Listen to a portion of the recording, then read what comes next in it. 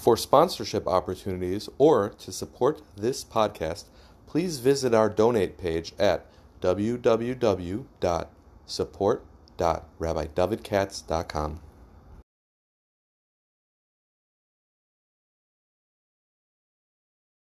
Hi, good evening. Instead of apologizing, I'll simply say this. This is supposed to be the seventh of what was originally supposed to be a 6-part series. Now, my kids and everybody are laughing at me because I'm up to 7 and I'm not finished. Tonight is formally supposed to be the last one, which is supposed to be called Machlokas L'Shem Shemayim Sofelis Kayin, the aftermath of the Maimonidean controversies, in which I have a lot of very interesting material to share with you. However, we ain't getting to it, because really today is the second half of the 6th part, which was an add-on in itself. So, what can I tell you? I'm guilty, but nevertheless, I'm going to finish off the last of the great medieval Maimonidean controversies today, no matter what. And then I'll figure out what to do about adding an 8th in the end. But it's the summertime and I'm tired myself, so I'm going to need a rest first. So for formal purposes, we're dealing over here with the summer lecture series, 3 weeks of the year 2021, even though 3 weeks is now over.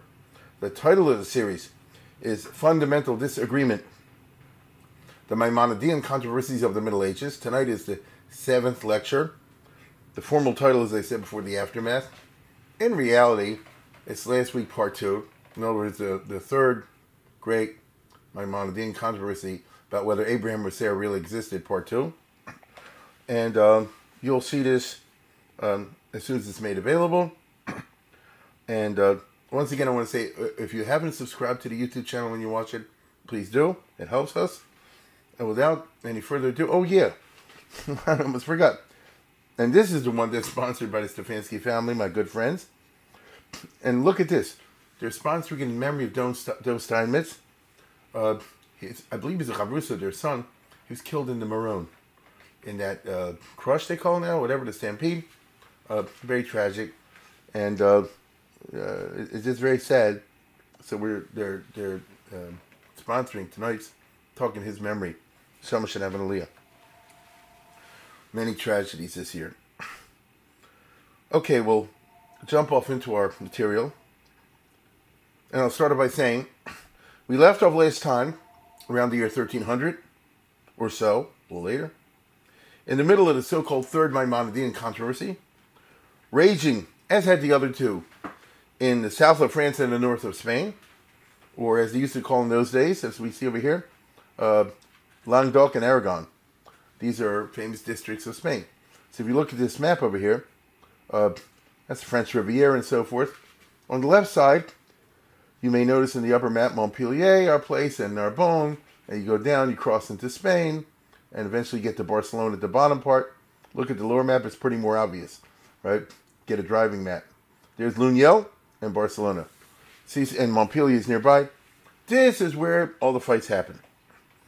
Now the Frum, as we said last time, couldn't stand the left-wing interpretations of the Torah, to the effect that nothing in the Torah was historically true, that none of it actually happened, that the events of the Torah were fables, maybe philosophical fables, okay, profound allegories, perhaps, but all fables and fairy tales. And the allegories and fables, moreover, were simply telling you something that anyone could figure out himself from studying philosophy and ethics, natural philosophy and moral philosophy. It's not like they came with any Gavaldik Chedushim when they said Abraham is matter and Sarah is form, or the other way around, or that the 12 sons were the 12 zodiac. The lesson behind the mashal is nothing super duper deep. Now, one of the most dangerous aspects was the kind of chinuch, education, kind of curriculum this approach advocated, the left-wing approach advocated, which involved an inversion of the traditional educational hierarchy.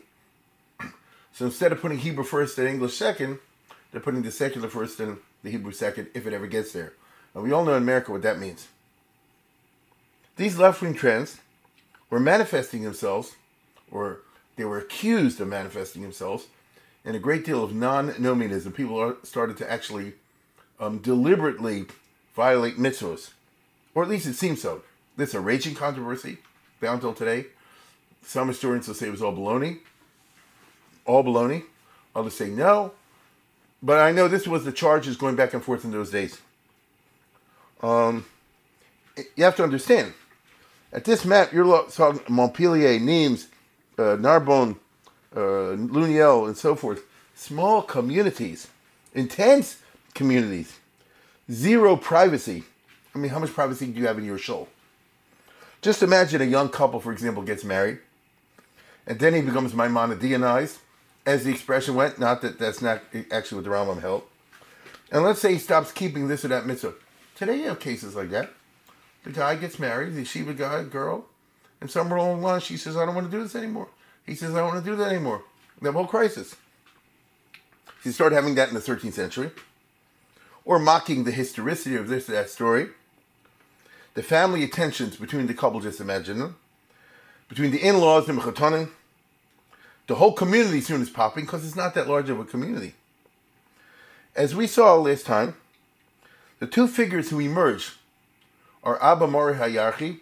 Abba Mori from, that's the guy's name. Like Abba, you know. So Abba Mori Hayarchi from Luniel. There's the beginning, if you look at the map at the bottom, right? Because Yarchi is Yerach, Yerach is moon, moon is lune in French, right? And the Rajba in Barcelona. So look at the lower map. Abba Mori lives in Luniel, the Rajba in Barcelona. They're in two very different countries. They're not that far away, though. I mean, I don't want to be ridiculous here. I mean, about 200, 250 miles away. But nevertheless, in the same gag, in the same part of the Europe. Okay? Now, their roles were different. And the interplay between Abba Mori Hayarchi on the one hand and the Rajba on the other, fascinating. Abba Mori Hayarchi, Abba Mori of Luniel, was what we call today a communal activist, a tutzach, which is a certain type, whose influence derived from his personal charisma and not from any institutional base. He wasn't a Rav, he wasn't a Rosh Bezdin, he wasn't a Rosh Hashiva, anything like that.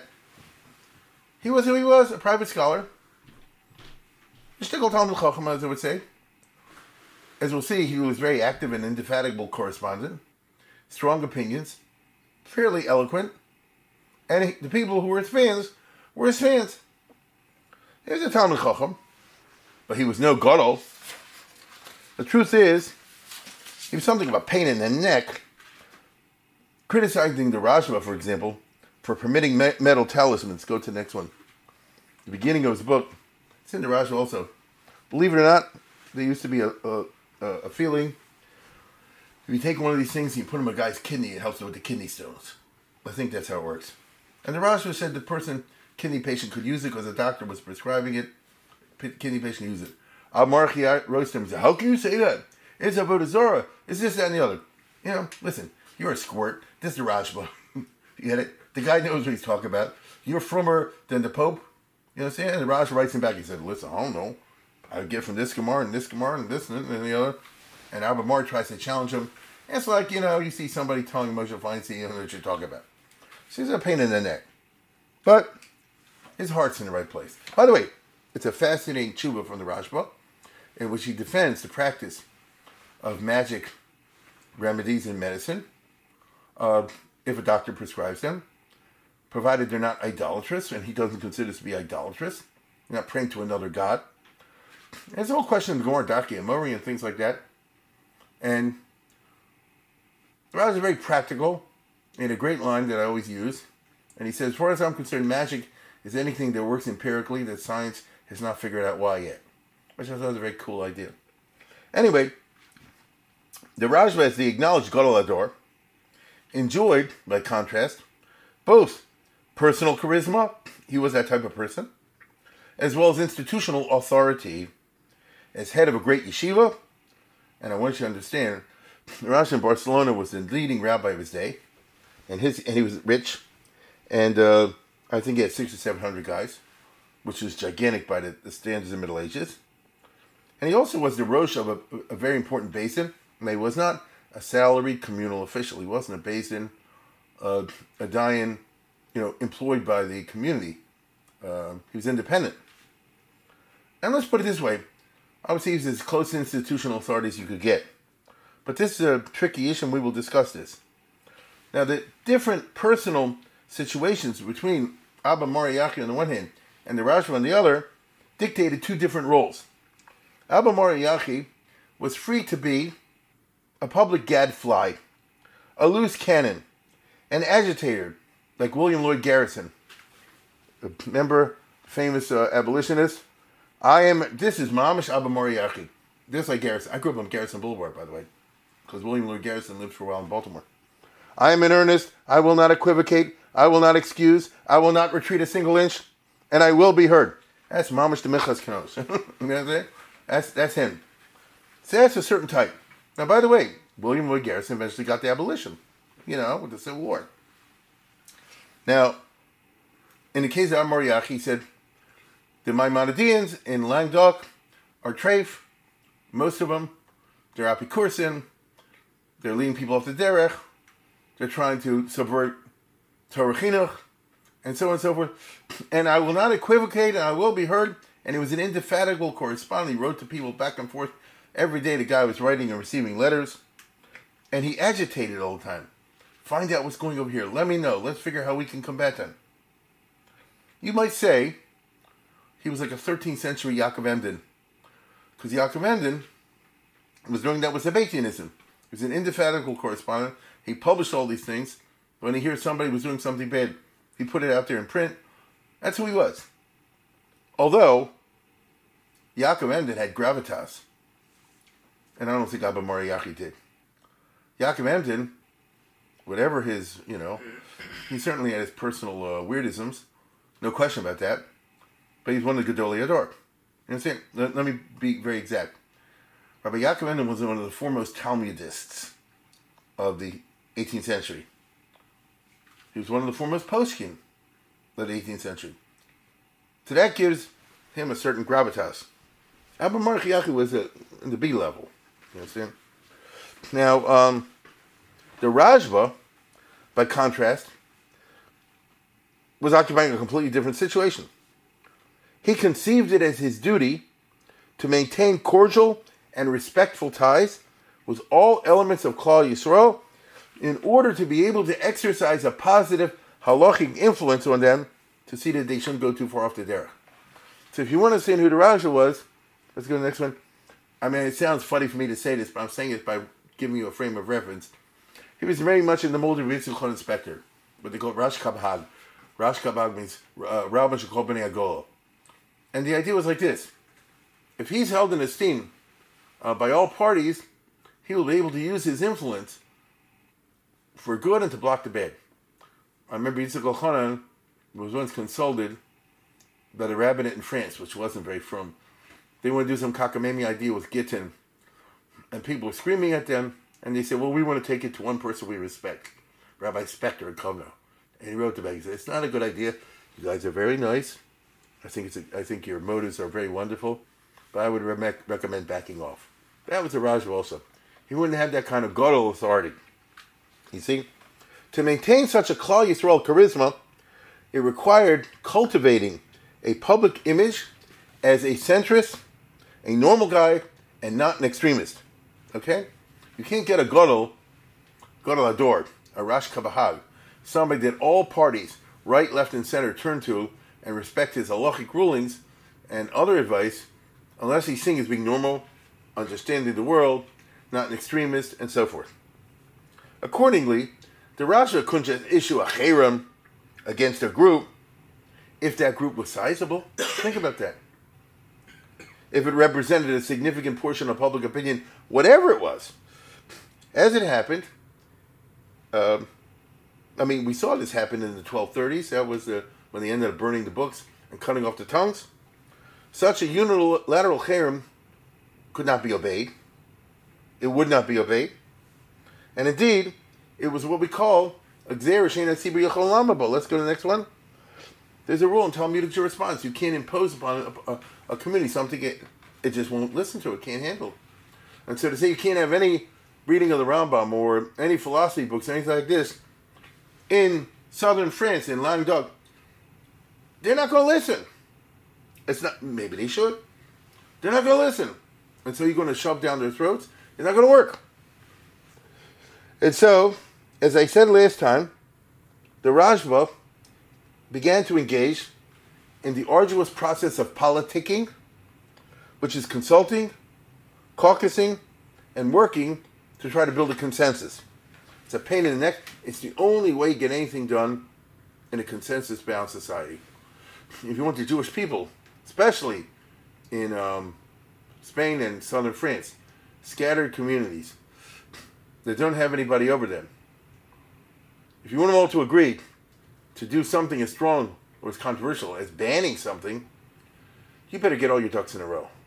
You better spoken to and discussed and heard out all the different viewpoints and thrash it out, if it's even possible, when they're all not in the same room, before you proceed to try to issue something as drastic as a cherem. Meanwhile, as the Raja was doing this, and in the Minchas Knos, you see all his letters back and forth to all different community leaders, the left wing was not asleep. They were arguing their case. And so, if you're talking about the years 1300 to 1305, just imagine in that area that we saw before, hundreds of letters, if not more, because there are no phones, hundreds of letters are crisscrossing these communities in Languedoc and in Spain. Both sides writing to the same people, endeavoring to win support. So obviously the right wing is saying, join us against these apocorsim, and the left wing is saying, join us against these right-wing nuts, right? Now Abba Mori Ayachi was impatient. That was his nature. He was always spurring the Rashba to be more vocal, more active. He respectfully, but constantly, chided the Raja to lead the charge for the Frum.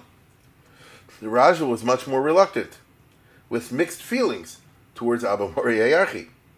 The Raja was not interested in ferreting out secret or quiet left-wingers. Because Abba Mori said, this guy who lives in this town, really? I heard he said this and this and this, and a chasana, and this, that, and the other. And Raja was saying, if the guy's shutting up, don't stir up a hornet's nest, The Raja was not interested in ferreting these out, because that would cast him in the role of a persecutor, and he did not want this. On the other hand, I want to be clear, the Raja's heart wasn't on the far right. Right? He totally agreed with the far right. And he certainly concurred about the curriculum problems. So it was a very complex situation. And all I can tell you is Lashon Hara Litoeles was the order of the day, and gossip and rumor could not help combine with accurate dope about suspected individuals notorious at the time but forgotten today. So it wasn't exactly McCarthyism, but it was very close. It was something like that. Again, this reminds us of the Emden Ancient era in the 18th century. Lashon Hara, accusations, innuendos, sometimes it's true. The 1300 1305 were like that.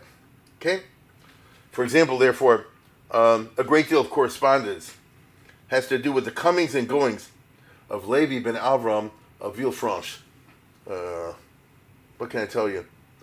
Villefranche is in Provence. It's to the right of Languedoc, past Marseille. Oh, this guy, is he an Epicurus? He was a popular, learned, controversial, left-wing philosophical homiletician. Boy, did the Rashba and Al-Mari have out for him. Look what they say.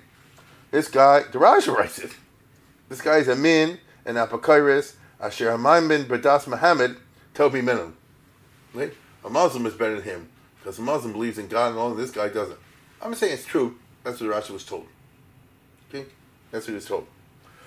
Now, the fact that this guy, Levi ben Avram, who had such a notorious reputation, was very poor, and he got help from Torah monotypes. In other words, from Jews who were more open, the Maimonidean types. That really ticked off the Rashba and Abba Mori.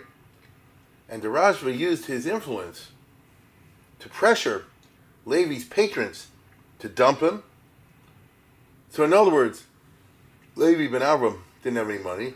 He had some guys, names you never heard of, Shmuel Salami, who supported him. And the Rashba said, no, you should cut off all the money from him. What can I tell you? You hit him in the pocketbook. Even though this ticked off some right-wingers who are living there. There was a guy, Kreskas Vidal, who obviously was an important figure. And Kreskas Vidal is writing back and forth. I don't know what the guy's on from. He knows how to learn. He's observant and seems observant. He smells a little phony. That's all. This Kreskas Vidal, was a perfect example. Vidal, of course, is Chaim, right? Was a perfect example of the type of responsible, well-regarded, sane, normal, right-wing player the Raja wanted to recruit and co-opt. There were many people that are chashuv on all sides. I can't go through all these people. It'll take you 12 hours, right? It's long enough as it is. There's a whole cast of characters involved in the correspondence in the communities back and forth. Naturally, being sane, Kreskas Vidal tried to stay out of the whole thing. Okay? What do you need this for? He lived there. He's going to get involved in the fight to try to persecute somebody who may or may not be from, tick off the whole community, make a machlokes. They want to do that. Such are the politics of seeking consensus and building movements. They don't always work the way you want them to work. The refusal of similar types to publicly join the fight and issue some kind of a cherem, in however limited a form, really left the Rajva surprised, frustrated, and angry. Many of the principals lived in a very interesting place in the Torah Center of Perpignan. Now again, look at the upper map. You see where Montpellier is. By now, I hope you have an idea what I'm talking about. So, it's in Languedoc, on the way to Spain, but it's still in what's France today. At that time, Perpignan was part of Spain. I mean, it's above the Pyrenees, but it belonged to the Kingdom of Aragon. And the reason I'm saying this is, Perpignan, which is a nothing town today, was once, for a short time, a major Jewish center of scholarship. If I tell you who the big rabbi in Rosh Hashiva was, you'd be shocked. Okay? And that was a major headquarters of Torah U'Madda opposed to any cherem. I say Torah U'Madda, they were very frum. They tried to be like Maimonides. They're big Talmidei Chachamim. They're also interested in science and Madda, in science and philosophy and all that. And, oh my goodness, they were very opposed to a cherem and anything like that. As I said, this is one of the interesting communities of Languedoc. Indeed, Perpignan, in the early 1300s, is enjoying its 5 minutes of fame in Jewish history because it hosted, listen closely, in this small town, I tell you today, you won't believe it was there, a world-class Torah U'Madda yeshiva, which was headed by one of the most famous Talmudists of the day. I'm talking about the Meiri. That's what the Meiri was. And the Meiri, and by the time this fight came out in open, 1304, he had just concluded publishing his monumental commentary on the entire Talmud, or almost, which I think many are familiar with. And the Meiri's work is magisterial. It's a work of Maimonidean proportions. It's gigantic size. Now, if you know what the Meiri is, it's a huge work. It's not like the Mishnah Torah, of course, but it's quite remarkable. And so we're dealing with a heavy hitter. Despite his respect for the Rajva, the Meiri strongly opposed any cherem on any grounds. Or I should say on many grounds. His three main grounds for opposing a cherem on the left-wingers or any engagement with secular studies, which is what the right-wingers are trying to do. He said, listen, most people in our area in Languedoc do not go off the derech from secular studies. A few do. You can't be geyser on the many because of the few. It's not right. It's just the old argument that we have today. Right? You say, look, this guy became now from this guy. You can't make everybody like that because a few people have bad eggs. Number two, there he said, the math and science Talmidim are the ones who help us in yeshiva understand Eruvin, climate, all those other receptors which require math and science knowledge. Right? Number three, even if you issued such a cherem, nobody's going to listen, as we saw in 1232. And the result will be a chil Hashem and bizayin HaTorah. Plain and simple. So just back off from it. The liberal Meiri even said, look, don't ban even the treif books. The treif books are okay. Parts of it are not good. No, so skip the bad parts. And he said like this, listen, you got Koheles. The Gemara says, Koheles is full of bad parts. But the rabbis included in the Bible because of the good parts, because of the end. So what's that saying? Right? It's possible to be badly affected by the bad parts, but calculating everything all together, you figure the bottom line will be positive. It's the same thing. You can read the books of Aristotle and Galen and Hippocrates, all the others, and some parts you simply have to say are lav dafka, and I don't believe in this, but the good parts are the good parts. So the Meiri comes across as a very liberal individual. Now, I can't tell you how much this disturbed the Rashba and Abba Moriarchi and the other right-wing activists, because the Meiri had gravitas. To counterbalance the Meiri, the right wing sought the written support of the third big Talmudist in Spain. So you got the Rashba, you got the Meiri. So I'll tell you again, if you look at this map, today Perpignan, which is just north of the Spanish border, is in France. But at that time, Spain, Aragon, had a finger sticking into France until 1669, and Perpignan was part of that.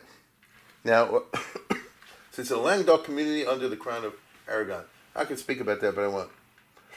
And so what they did was they turned to the third big gadol. So the three big hitters at that time, in 1304 in Spain, in terms of learning, the Rashba, the Meiri, and the Rosh. Okay? But the Rosh is altogether different situation. Right? The Rosh, as you can see, is Toledo. Look at the map over here. The Rosh is Ashkenaz. I think many of you know that. Look where the Rosh starts. All the way up on the Rhine. Right? Near Nuremberg and so forth. Rosh is Ashkenaz Jew. He was a Talmud of Maharam Rottenberg. The Maharam Rottenberg is imprisoned. They want to jail the Rosh as well. He has to flee Germany, and he goes that long route, as you see in the top map, all the way down to Montpellier. So he gets on the Rhone, on the Loire River, and he takes it all the way down to Languedoc, and he travels from there into Spain, as you can see.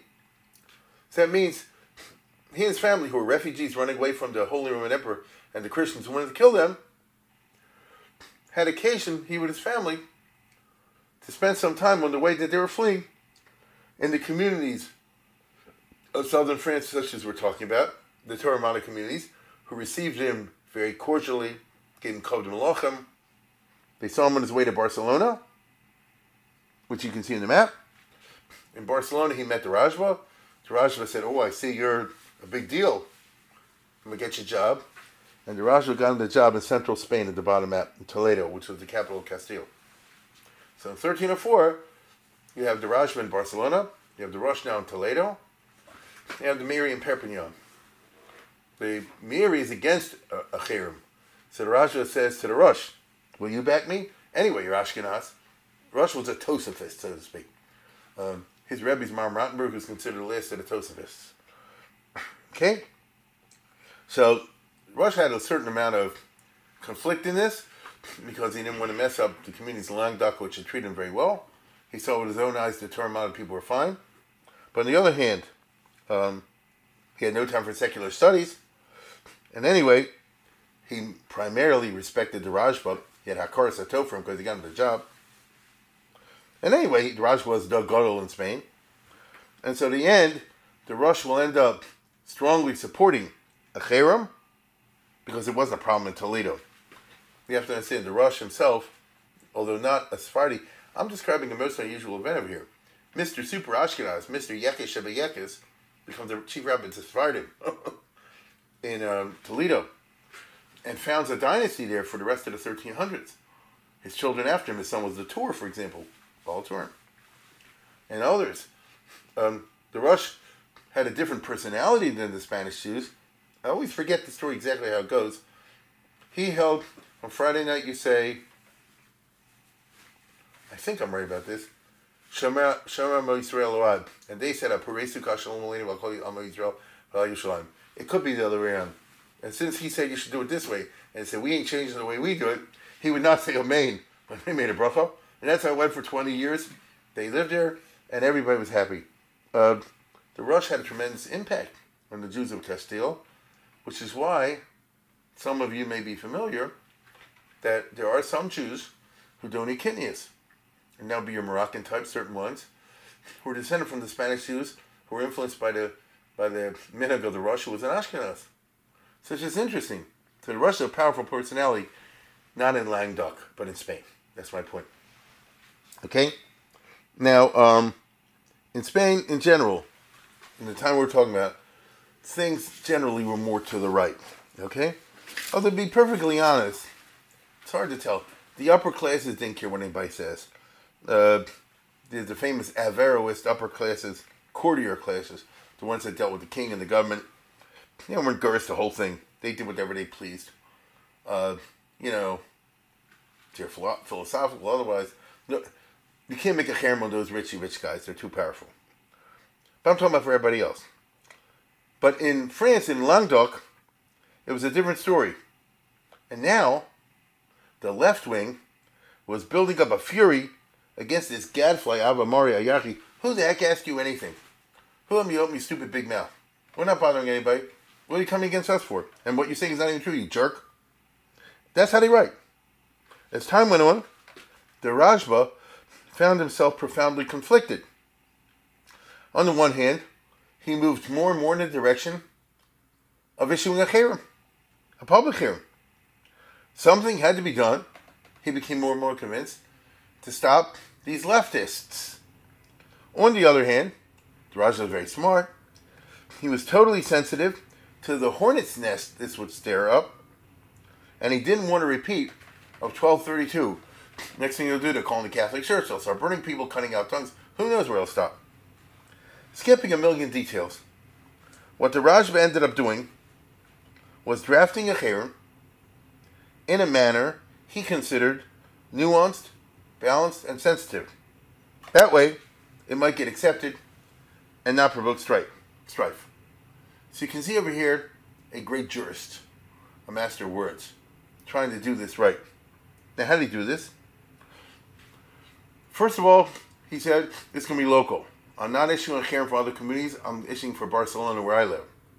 So we're getting all the communal leaders, elected, duly appointed communal leaders in Barcelona, to issue a cherem in Barcelona on reading philosophy books and this, that, and the other before you're 25 years old. Locally. Okay? It's all within the constitutional framework. The board of directors of the community were on board. The Basin was on board. They did everything according to constitutional norms. So, don't accuse me, Rajba could say, of geographical imperialism. I am not being so bold as the Tosafists were in 1232 to say, even though we live in northern France, we're being guys in the whole world. Okay? I'm not doing it. I'm just doing my own community. The personal authority of the Rajba was sufficient that the other communities in Spain, and he wrote to them a lot, agreed and adopted as well. Hey, that's okay. I didn't make Toledo do it. Toledo decided to do it. I didn't make Saragossa do it. I didn't make Valencia do it, and so forth, Murcia. They had votes, and everything was done according to the constitutional process, the constitutional Middle Ages in which each community governed itself. Okay? Secondly, the Rajba gave much thought, it's clear to me, to drafting the language of a cherem. What exactly was to be banned? What exactly was to be prohibited? Now we're talking lawyer talk. Hey, the Rajba is one of the great lawyers. First of all, he makes it clear, not the Rambam, it's all okay. We are not touching, anybody can read anything in the Rambam from the time they're 1 year old. You understand? The Rambam was a great man, Kodesh Kadoshim. We would never think of insulting him in the slightest way. So notice he didn't want to repeat the mistake of 1232 and get a letter from the Ramban again. The Ramban was dead. The Rajva was the Talmud Ramban, but you know what I mean. And so it's very important that they did not besmirch the honor of Maimonides, which is kind of interesting. By the time you get to the third Maimonidean controversy, if you want to be extremely technical, it doesn't include Maimonides. Of course, it really did, but formally it doesn't. Second of all, we want to ban secular studies, not medicine, not medical school, because there's a major parnasa of people, and they go nuts if you say, no, Jew can't become a doctor. You can't start learning for medicine until you're 25. What, are you crazy? Who's going to start learning? 25, maybe even a little bit old for medical school, but to start kindergarten, so to speak, elementary at 25 is impossible. So he specifically said, not Hippocrates, nothing like that. That's okay. Third of all, we're not banning math and astronomy. Pure math, arithmetic, algebra, astronomy, geometry, and so forth. That's okay because obviously there's nothing religious about that. Okay? So you see how it's being formulated? In a careful way to win over as many constituencies as you can. If you're the type of person who freaked out about medicine, we're not including medicine. If you're worried about science, we're not talking about science, not the hard sciences. Right? Well, I have to be clear about that. The other sciences were indeed to be banned. Because in the 13th century, these are not really hard sciences. Biology, chemistry, physics, optics, and all the, you're going by the old Greek books. A lot of it is guesswork and hypotheses and things like that. Not really hard sciences. These were banned. So do not teach young people, do not read natural philosophy or metaphysics. Right? What's going on in heaven? Not till you're mature. And fourth of all, the ban was fundamentally limited. As he said before, it's only prohibited until the age of 25. Then you're free to do whatever you want. So that lets off, what's the right word? Lets off pressure. I don't say the whole your life you can't read English, but first learn, Torah. Then when you're 25, you can start. You have a green light. And finally, he put a time limit on the ban. This ban is for 50 years. After that, it lapses unless it's readopted. All of these clauses, at least to me, bespeak the efforts of the Rajva to get it right. Not to make the mistakes of 1232. To try to show himself not as being too extreme, and so forth. Now comes the tricky part. To get the communities in France and Languedoc to issue similar bans. All following constitutional norms. So the Rajah would say, I am appealing, and he's racist, to Montpellier, to Nimes, to Perpignan, to Lugneux, to Pasquiers, to Narbonne, Carcassonne, and so on and so forth, Béziers, all those places, issue a similar ban. Get on board. Okay? It wasn't so simple. What to him was a moderate document seemed radical to others over there. Because let's face it, if you ever read the language, the Rashi is like this. We're against Limud Echol. This is like these people who are bringing Zimri ben Solo and Cosby into the 10th of Moses. That's pretty heavy over there, right? The foreign maiden, the forbidden fruit, into the 10th of Moshe Rabbeinu. That's pretty. Are you calling a Zimri? Is that what you're doing? You want us to sign that? Now, the right-wing communities in Languedoc, and there were some, tiny, had no problems, and they signed on. Because they weren't intellectual centers. They were not Torah model places. And anyway, there was the indefatigable, constant, corresponding activity of Al-Mariaki.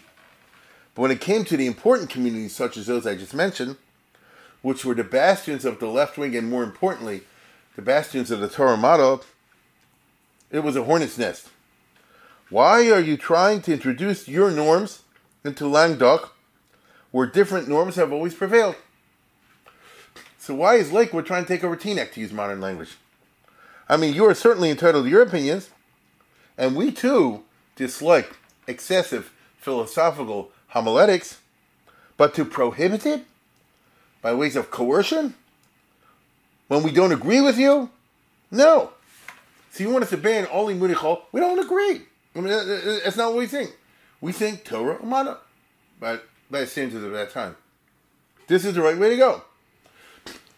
We're not telling you what to do. And I hear the word. I understand the mentality and respect the mentality of those who say Torah B'li Mana. Okay, fine.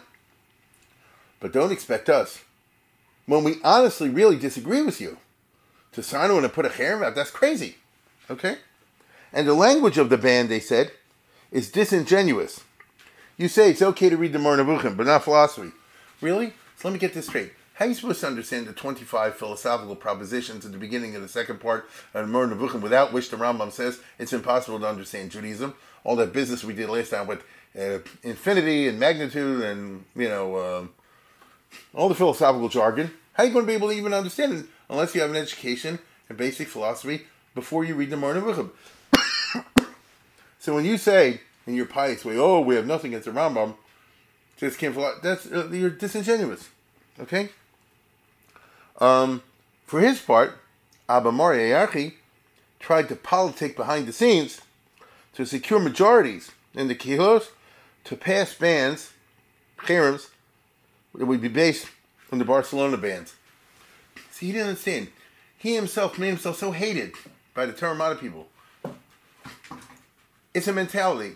Let's say a community had, I'm just making this up. Let's say a community had a communal governing board of 25 people. It's an odd number. Abba Mori Yaakov would work Yom V'Layla to get 13 to 12. Oh!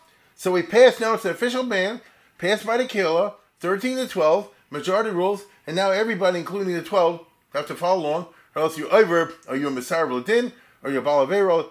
That ain't the way to do it. 13 to 12, you got a crisis on your hands. If you can't conform a consensus. There's Abba Mori Yaakov, who said, I'm going by the book. You see how he made himself hated? That's my point. I know people like this. This is a math and science mentality. Now, naturally, this turned everything into partisan polarization, which of course was the opposite of what the Rajah, who is now 70 years old, had desired. According to constitutional norms, a ban had to be publicly proclaimed. This is the old school. A cherem had to be publicly proclaimed in Shul on Saturday mornings. And Abba Mori Yaakov said, we got 13 to 12 in this town, so now you have to read it out in Shul. Nobody's out to interrupt it. You know as well as I do, sure or shouldn't. If somebody said, well, a cherem has been done, half the Shul raises hell, people storm out of the Shul, they get into fist fights, this and that, the other, and Abba Mori Yaakov said, well, we got 13 to 12, or 14 to 11. And the result was a bitter chaos and a polarization, and a tremendous machlokes within those communities. In addition, some of the opponents of the ban threatened to inform the civil authorities, which threatened a revival of 1232. Oh, here we go, bring in the Catholic Church, or the Count of, Toulouse or something like that. Bring in the Goyim, okay? And anyway, one set of Jews going to bring in Christians to settle a fight there with another set of Jews. Okay? Ayvenu Pelilim, as it says, our enemy is going to be the judges of what true. Are we going to have a situation where two sets of frum Jews are going to have a fight in front of the Pope? The Pope should decide which one is the real frum Jew. Is that where you want to go? Indeed, the opponents of the cherem went so far as to issue an adrabah. Now, adrabah means we don't accept your cherem, and we put you in cherem. Since your cherem was illegitimate and based on wrong grounds, so it flips back on you. Whoa. Wait, let me get this straight. You're putting the Rashba in cherem? In cherem? In cherem? Much correspondence then ensued to ascertain whether such an adrabah had any legal force. It became clear that a gulf separated the two sides. To put it in clear terms, very few favored the over-the-top philosophical homiletics. In other words, very few people were extreme left-wingers. Okay? The idea that there is no Abraham, no Moses, no Adam. That is very few. You might hear a speech like that. Very few held like that. But that didn't mean that they were prepared to accept a cherem, a halachic isser, on providing their children with a secular education, a liberal arts education, just because a few guys now say outrageous things. Parents wanted their secular education of the children to be left up to them. All this happened in the years 1304 to 1305. By late 1305, the Jews of Languedoc in these communities were divided into bitterly opposing camps. And none of this involved the Rambam directly. It certainly involved the Rambam and his writings indirectly. It involved Maimonideanism. That is the basic idea that there is a supreme value, hear my words, the basic idea that there is a supreme value in secular knowledge, even though Judaism comes first. This was the image or the myth of Maimonideanism. Now, I'm not saying the Rambam held that way, but that's the way they thought of it. The notion of Limudei Chol as a supreme value infuriated the right wing. More accurately, it caused them a lot of pain. Each side naturally presented the Rambam as one of theirs. You know, the old line, just my Maimonides versus your Maimonides. An eloquent protest was written to the Rashba by a pillar of the Torah Mata, Yedaya Bedersi, Rabbi Yedaya of Bezier, who was a poet. He's a commentator in Midrashim. He was a Talmud Chacham, no heavy hitter. Okay? Also, like I said, B-level. But a God's fine guy. And a Talmud Chacham and a frum guy. But he was, as we would say, a Torah Mata. Right? I mean, he was a Talmudist. He was a frum guy. And he was a Maimonidean in valuing philosophy and Limudei Chol subordinate to Torah. As an eloquent Hebraist, because he was a poet, and a fellow with a lot of local pride, Languedoc pride, local boy, Yedaya was horrified by the cherem, which he viewed as a terrible mistake. And he wrote a protest letter to the Rashba, which became a classic of Hebrew literature. It's called Igeres HaHitnatzlut. HaHitnatzlut, the letter of apology. Not apology like in English, I'm apologizing to you. Apologia pro vita zutza, defending a shita. Now, this letter was written in a very ultra respectful tone. That's why it is included in the Teshuvas HaRashba. And it respectfully offered a line-by-line rebuttal of the cherem that was composed by the Rashba, of every argument that was advanced by the Rashba, and aside from its flowery eloquence, I mean the medieval type of flowery Hebrew eloquence, it is a literary gem of what I would call frum cognitive dissonance, right? Because on the one hand, let's go to the next one.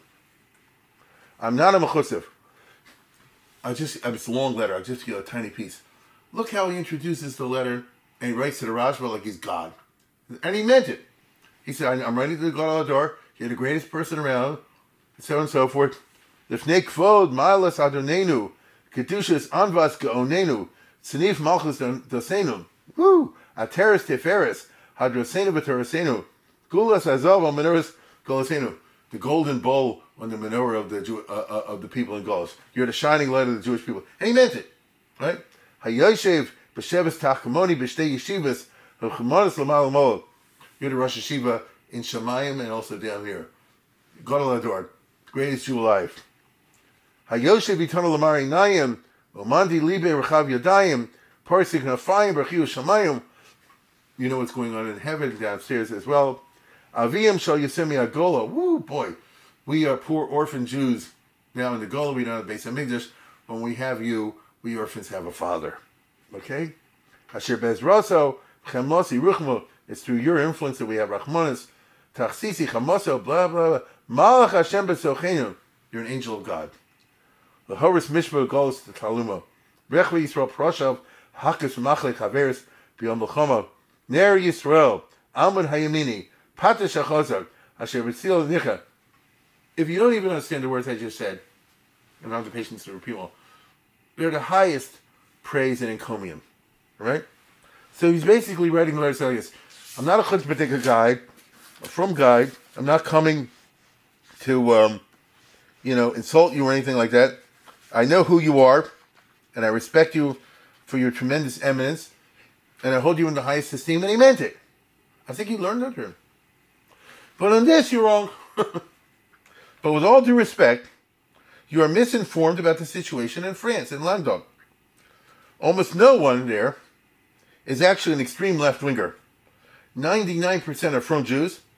They believe in the fundamentals just as you do. Right? The fundamentals of Judaism.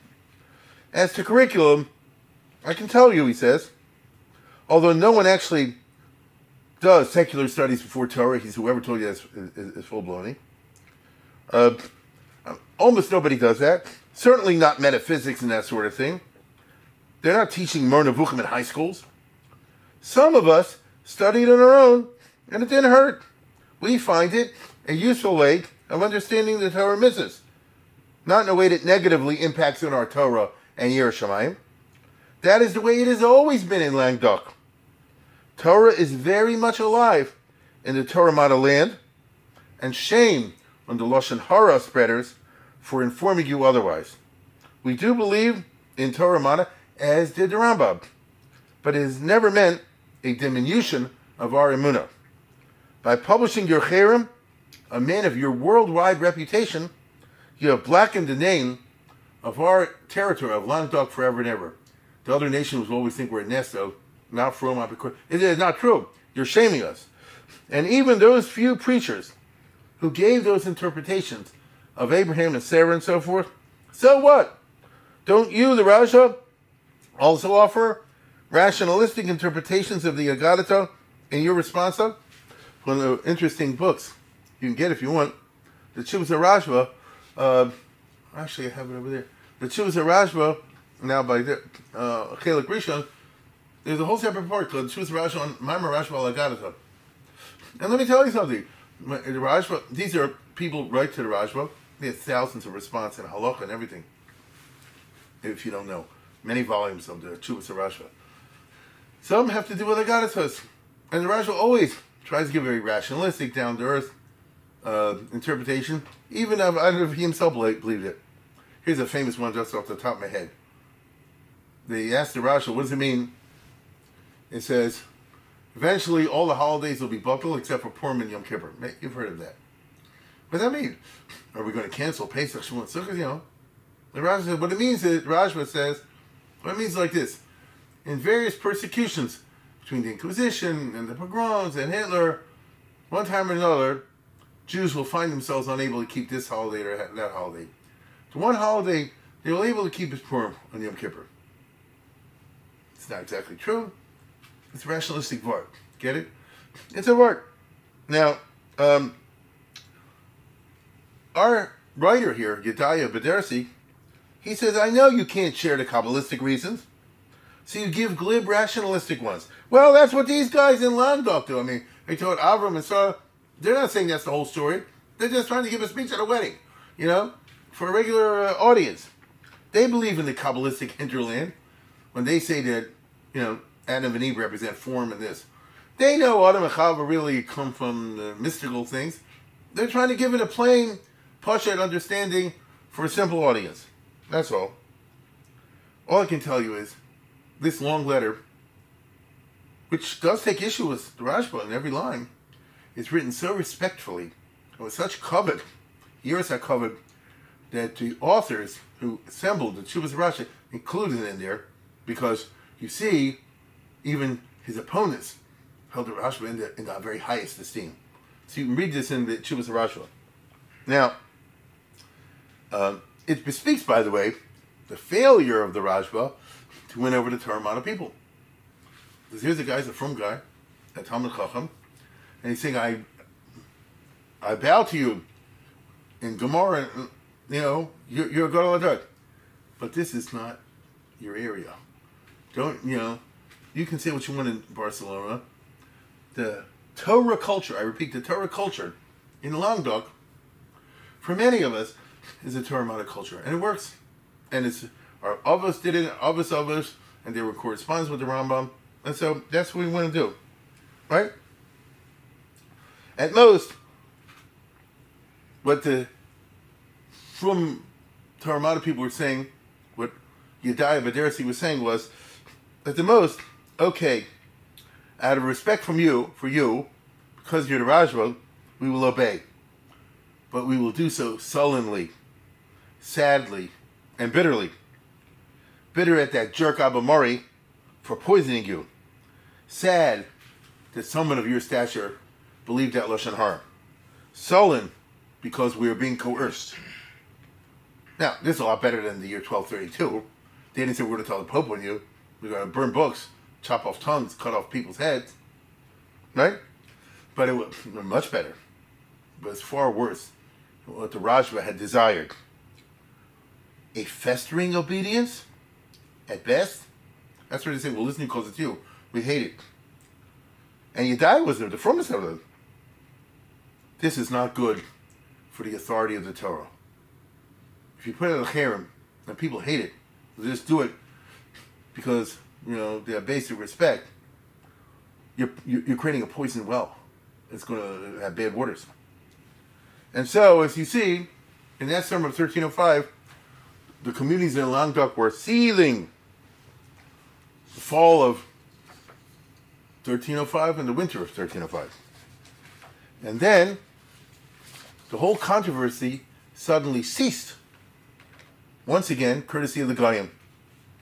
Exactly a year after the issuance of the cherem, the King of France expelled all the Jews from the Kingdom of France, including Languedoc. There's that famous idiot, Philip IV. I won't even go into reasons why. He decided in 1306 to kill all the Jews out of France. And remember, Nimes, Marseille, Montpellier now belong to France. By the time we're talking about. And so all of a sudden the Jews had to leave. Think of what that means. Suppose they kick everybody at Baltimore, or where we live. Immediately. And so life was turned upside down. All of a sudden, all these communities ceased to exist. All of a sudden, all these people, well-to-do, well-established, are refugees. Now, by the way, not Perpignan. Not where the mayor lives. Why? Perpignan is not part of the Kingdom of France. I told you before. It's a piece of Spain sticking into France. So, many people run away to Perpignan. But the regular communities are busted. It is the death knell of Torah model in the Middle Ages. This model, I use the word Torah model advisedly, that they were Gemara, but also Munichol. Gemara, but also interested in the philosophical interpretation as advanced by the Rambam and people like him. Languedoc will never really be replicated in the Middle Ages. They have this very strong Torah business. Aragon, the Rajva died 5 years later, will be more extremist. You'll have, as time goes on, the right wing getting more right and the left wing become more left because that was a reaction to the cherem.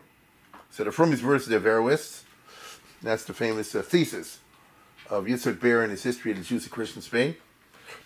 He might be right, he might be wrong, but that's a famous historical thesis. Let's go to the next one. We're dealing with Aragon, which you can see on the right side of the map, just below France. Barcelona is the capital. And so things will become hashkafically more polarized as the 1300s go on.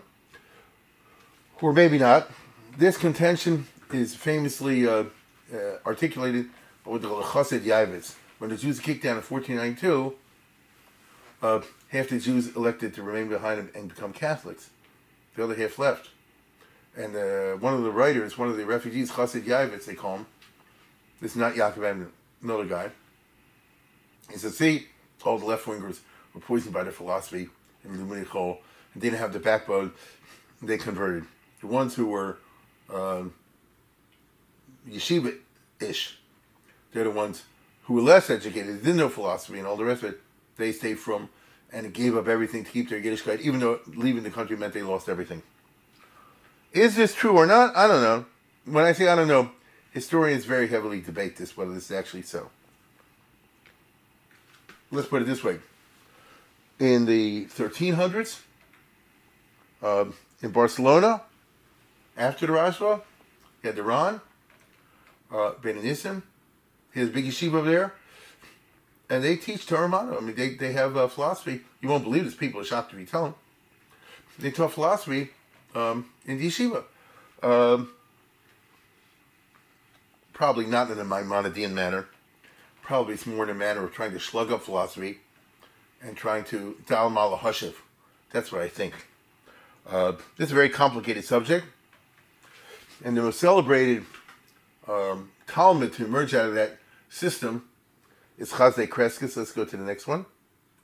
The Ron's Prize Talmud, who was a major philosopher, was an anti-Maimonidean in the philosophical sense. He wrote this whole book to slug up Maimonides and Aristotle, and it's kind of well known that he did, using philosophical arguments, broke a lot of what Aristotle said. It's the beginning of the decline of Aristotelianism once his ideas get out there. So, is that called limudei chol when you're learning philosophy in order to slug up Greek philosophy? It's hard to tell. I just want to emphasize that the cherem of the Rasha never really took root. That nobody can learn anything English, or as they say today, or secular, 325. You want an example of a cherem that takes root? We have those. Rabbeinu Gershom can't have two wives. That's a cherem that took place, that took root. The Raj's cherem, nobody can read anything secular, 325. Not really. On the other hand, there was no outburst of interest in the Moreh Nevuchim. There couldn't be with such a difficult book. You can't turn the Guide for the Perplexed into a, what should I say, a popular book, to read on the bus. Now, I'm sure today, I might be wrong, I think there's something called the Dummy's Guide to Guide for the Perplexed, but it's got to be a joke, right? Let me put it this way. When's the last time you saw somebody in Shul, reading a Moreh Nevuchim to Mincha and all that? Not really. So, in addition, Kabbalah popped up. The Kabbalists published the Zohar around 1209. That's a whole story by itself. I don't have time for it. Right in the middle of all this controversy, the Moshe of Leon in Spain started making copies of the Zohar. That had a giant effect. All of a sudden, everything is moved into mysticism, which is just use all the philosophy of the Rambam and Aristotle as puerile, irrelevant. In the long run, for most Jews, the Zohar beats the Moreh Nevuchim. I say if you look from the year 1300 down till today even, but certainly over the centuries, the Zohar to Kabbalah, that really took off. Moreh Nevuchim not. It's an elitist document. This is a profound development in Jewish history. I just don't have time to fear it ice tonight. The Moreh Nevuchim, the Guide for the Perplexed, was published 3 times in 3 centuries. Okay? That's what I mean. When the printing press came out, and I'm thankful to our host tonight, our sponsor, Saul Stefanski, who's in selling these rare book stuff. They sent me, this is the original printing, 1469 in Rome, Guide for Perplexed. This is the only time they printed it, which is, by the way, one of the first Hebrew books ever printed. No cover. Books didn't have covers till the 1500s. It's called incunabulous, right? And so, listen closely. The Moreh Nevuchim was published as a book in 1469, in 1553, and in 1742. See what I mean? It means nobody was reading it, okay? Very few. And so most Jews in the 13, 14, 15, 16, 17, 1800s, the Rambam is the author of the Mishnah Torah. The Mishnah Torah in that other book, right? Everybody's read the Mishnah Torah one part or another. The Moreh Nevuchim, that's the other book he wrote. They never really engaged with it. My friends, there's a lot more to say. The hour is late. I had planned, as I said, to finish the aftermath. I barely started. I need a summer rest. And so, when I have time, and if we have backing, I think we will, perhaps we will return with the 8th and final lecture. Don't laugh. But for now, I bid you shalom and have a good summer.